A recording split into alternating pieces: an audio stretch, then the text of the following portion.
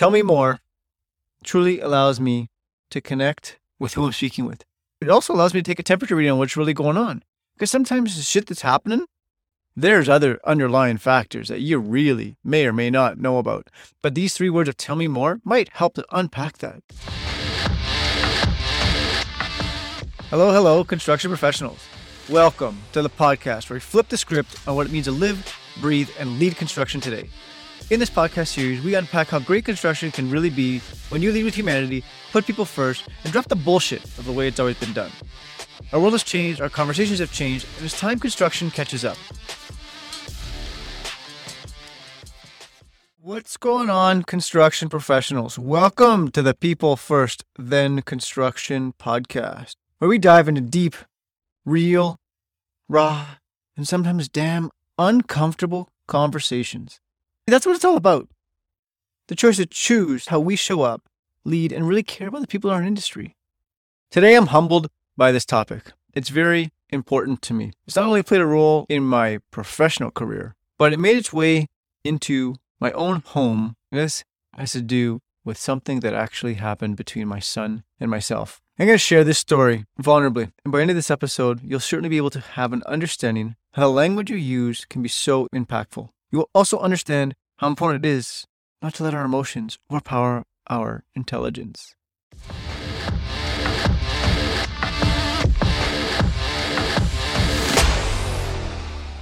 We often hear the framework that communication is a strong foundation for every project. There are many different ways to communicate verbally, non-verbally, written. And while much of this is true, how we communicate does make a difference. Tell me more. 3 words that can really elevate and change the game. Super simple. Tell me more truly allows me to connect with who I'm speaking with. It also allows me to take a temperature reading on what's really going on. Because sometimes the shit that's happening, there's other underlying factors that you really may or may not know about. But these 3 words of tell me more might help to unpack that. Tell me more really gets you to know somebody when your colleague says, "Hey, I just bought a dog and brought it home to my family." Now, you can respond very easily and say, "Well, that's nice," and really not give a shit. Or you can actually pause, lead with curiosity, and open and say, that sounds pretty cool. Why don't you tell me more about that? And then look how the dynamic shifts. All of a sudden, now you know the type of dog, where they got the dog, and all the other finer details. And by the way, you're organically creating a relationship with this person. Tell me more. It's humbling. It's vulnerable. It's actually giving a shit about the person. When a client approaches you and they are just lost their shit and they're yelling, you're screaming, we all know this happens. And you have a choice right there. You can armor up and bark back and go to war and draw swords and fucking fight it out. It's going to be exhausting and it's going to leave you in a negative space and it's going to suck the energy right out of you and you're going to tell everybody about it. Or you can take a true temperature reading and say, it sounds like you're a little upset. Why don't you tell me more about that? Doesn't that change the way things go from there? Or, I understand what you're saying. That sounds awful. Tell me more about it. When you're getting to know somebody, tell me more. Tell me more about who you are. And when somebody approaches you in a hostile manner, tell me more. How about this one? When your boss comes at you with a whole bunch of accurate or inaccurate information, consider this. It sounds like a lot of information. I'm not sure where it's all coming from. Or the accuracy of it, but I'd love to unpack that. Why don't you tell me more about it? I really want to transition to how this impacted me personally. I will never forget this story. This happened between my son, who was 7 at the time, and myself. I just picked him and his sister up from school, and we were coming home and sort of going through our routine. And I could see something was sort of off with him, but I let him be. And so envision this for a second. I'm standing at the kitchen aisle, cutting board with a knife in hand. I don't know, chopping something. Let's call it vegetables, cucumbers, whatever the hell it was. Who remembers? All I remember this is 7 years old, Christian and myself in the kitchen. And he looks up to me and says, Daddy, I feel like we're not connected right now. And I looked up and I said, okay. Right. That's not what I was thinking, by the way. I had a fucking knife in my hand and I'm thinking, what? What? Not connected right now. When I said, I'm not sure where that's coming from, I'm curious, but tell me what's going through your head. So he continued the story and said, Daddy, sometimes I feel like you're just not part of this family. Holy shit. Can I tell you the sensation that went through my body? Here's where the selfish, egotistical part of me entered. I went like this. Listen, kid, I'm here with you all the time.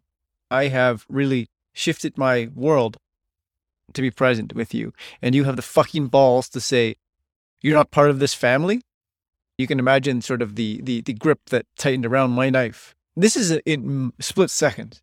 I gotta tell you, like, every time I tell the story, it's real time. Here's what I did instead. When he said, you're not part of this family, I literally put the knife down, took a deep breath, put my arm around him and said, I'm sorry you feel this way. Tell me what's going on in your world. Help me understand what you're talking about. At this point in time, I started to sit on the floor, cross-legged, and I am almost touching knees with him. I'm looking him in the eyes, and I can see the emotion on him. I see some anger, and I know that underneath that anger, there's sadness. So all of the anger that was sort of built up inside of me when he said, we're not connected and you're not part of this family, man, did I want to fucking lash out. I don't know how else to say it except fucking lash out and armor up and defend that statement. Instead, I grabbed him and we sat on the floor and I paused and I just looked at him, put my hand on his knee to let him know subconsciously that I was there for him. I said to him, Christian, I love you dearly, and you made some heavy statements. Would you mind getting into that with me? Tell me more about what's going through your head. And he was almost in tears at this point in time, and I had certainly had a shift of energy because I actually cared. And when he said that, I didn't know how else to react. I mean, he's 7 years old. I'm thinking to myself, what the fuck does that even mean when you say we're not connected? I look at him, and he said to me, Daddy, I don't even know how to tell you this. I don't even know if it's going to make sense. I don't really want to tell you because I know how you're going to respond. I said, listen, I promise you this. You tell me what's going on, and I won't respond. So I'll take it all in, and we can choose to go from there. He said to me, sometimes I feel like I'm just not good enough. Oh, fuck. It's going through my head. He's 7 years old. And so I responded like this. I'm like, what? What does that even mean? Why do you think that? He stopped me, like dead stop. He said, see, I knew how you were going to respond, and I don't want to talk about this. I said, got it. You're absolutely correct. Thank you for sharing this with me. This is super important to me, and it's something I really want to understand. Are you okay if we talk about this later? See, I asked his permission. Are you okay if we talk about this later? You know what happened from there? He said, yes, Daddy, I want to talk about this later. How about before bed tonight? I gave him a big hug, and I probably squeezed him like he's never been squeezed before from me. And so to come full circle, tell me more. It opens up a window pane to really what's happening. It allows you to actually listen to the person in front of you. Not to rebuttal, but to listen for what's not being said.